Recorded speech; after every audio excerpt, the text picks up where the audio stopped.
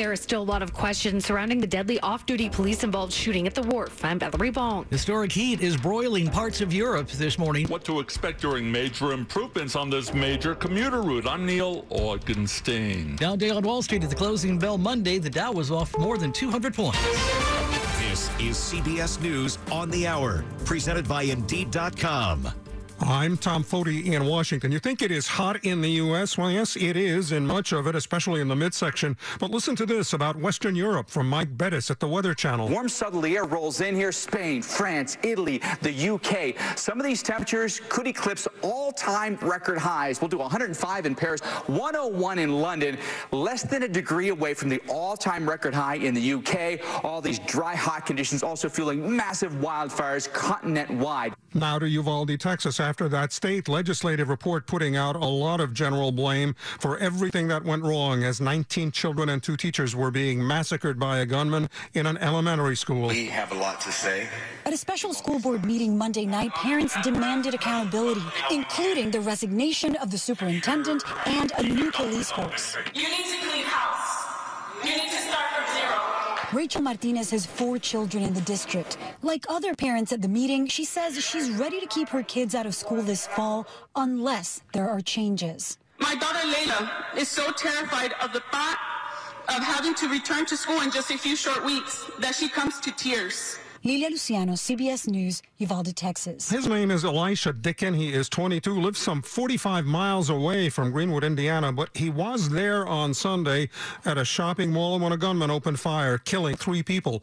Dickin was armed too and fired at the shooter, killing him. This young man, Greenwood's good Samaritan, acted within seconds, stopping the shooter and saving countless lives. Greenwood Mayor Mark Myers. Jury selection has started in the criminal contempt trial of one-time Trump White House strategist Steve Bannon for not showing up when the congressional committee investigating the January 6th riot sent him a subpoena. Bannon was in court and out of it later. I think we'd have been more productive if we'd been on Capitol Hill in front of open mics addressing the nation with exactly all this nonsense, this show trial they've been putting up on Capitol Hill. The jury pools down to 22 now and is expected to be picked on Tuesday. Meantime, the committee holds another public hearing Thursday.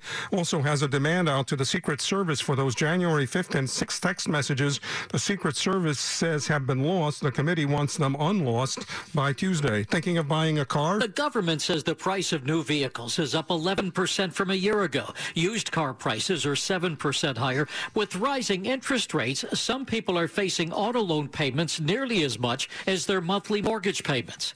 Way too heavy waves in Hawaii this weekend. This is CBS News. Need to hire quality candidates fast? You need Indeed, the end-to-end hiring solution. Attract, interview, and hire candidates all in one place. Visit Indeed.com/credit. It's been a while since I gave myself a real chance to meet someone new. Susan and John are 2 kindred spirits who rediscovered the romance they deserve on Silver Singles, the secure dating site for singles over 50. John is a massive foodie like me. It's been amazing to experience some of my favorite things again with someone who makes my heart beat faster. Closet America is having an Independence Day sale, 20% off everything, plus free installation. Hi, it's Chris Core. 20% off dream closets, home offices, garage organizers, mudrooms, and more. And remember, Closet America is local, so everything is made right in the D.C. area. No supply chain issues. Find out more at closetamerica.com and do it now to save 20%. Closet America, everything in its place, perfectly. WTOP at 104. Partly cloudy, muggy this overnight, early morning. Might see a lingering spotty shower by daybreak. The low should be in the 60s and 70s, depending upon where you are in the region. We're at 77 in our nation's capital right now.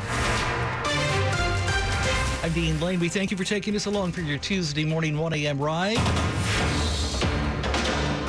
Campaign 2022 continues on WTOP. Today, this Tuesday, July 19th, primary day it is in Maryland, having candidates sprinting to the finish line in a race that may feel more like a marathon. Today's primary, smack dab in the middle of summer vacation season, comes after a redistricting battle.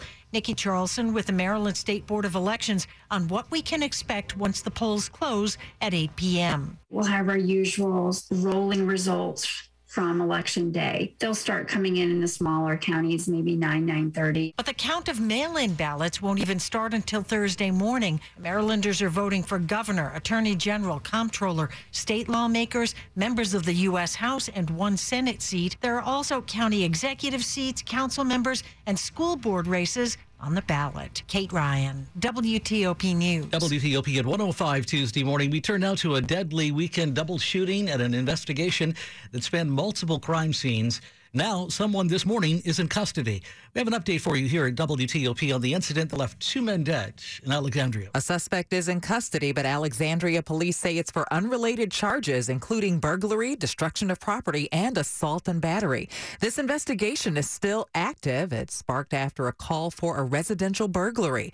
It turned out police had 3 crime scenes on their hands, 2 different burglary scenes, and the deadly shooting that left 48-year-old Adrian De Jesus Rivera Guzman and 24-year-old Juan Carlos Anaya Hernandez dead. They were landscapers. Police say they were not targeted in the burglaries.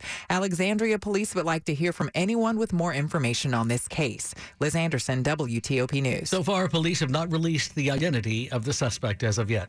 WTOP at 1:06. There are still many questions, meantime, about a deadly shooting at the wharf over the weekend on Saturday. One of the biggest questions that remains is whether there was an exchange of gunfire between a man pointing a gun and the off-duty officer who shot and killed him. Officials told the Washington Post that the officer was Commander Jason Bagshaw, a 20-year veteran of the D.C. Police. Preliminarily, at least to this point, it does not appear that there was an exchange. D.C. Police Chief Robert Conti said 23-year-old Lazarus Wilson of Virginia was shot and killed. Bagshaw and another off-duty officer had seen him pointing a gun just outside of the restaurant and responded to the situation. These officers went toward the danger where they saw the threat, where they saw the person with the firearm. He said they're still gathering footage from the scene. Valerie Bonk, WTOP News. WTOP News Time, now 1:07.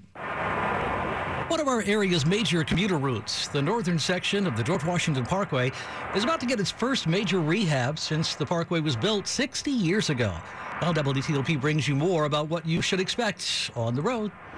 Here on the stretch of the George Washington Parkway between Spout Run and the Beltway, work will start in the next few weeks. We anticipate late summer to be involved in significant transition lanes. Charles Cuvalier is superintendent of the parkway for the National Park Service. We'll basically have half the parkway closed for construction, and then we're going to put 3 lanes on the current 2-lane footprint to allow basically a reversible lane. He says a new drainage system should prevent the sinkhole problem that affected travelers 3 years ago. Motorists also know the rough surface of the roadway is reflective of the age of the road and the age of the infrastructure underneath it. On the George Washington Parkway, Neil Augenstein, WTOP News. Everyone deserves the opportunity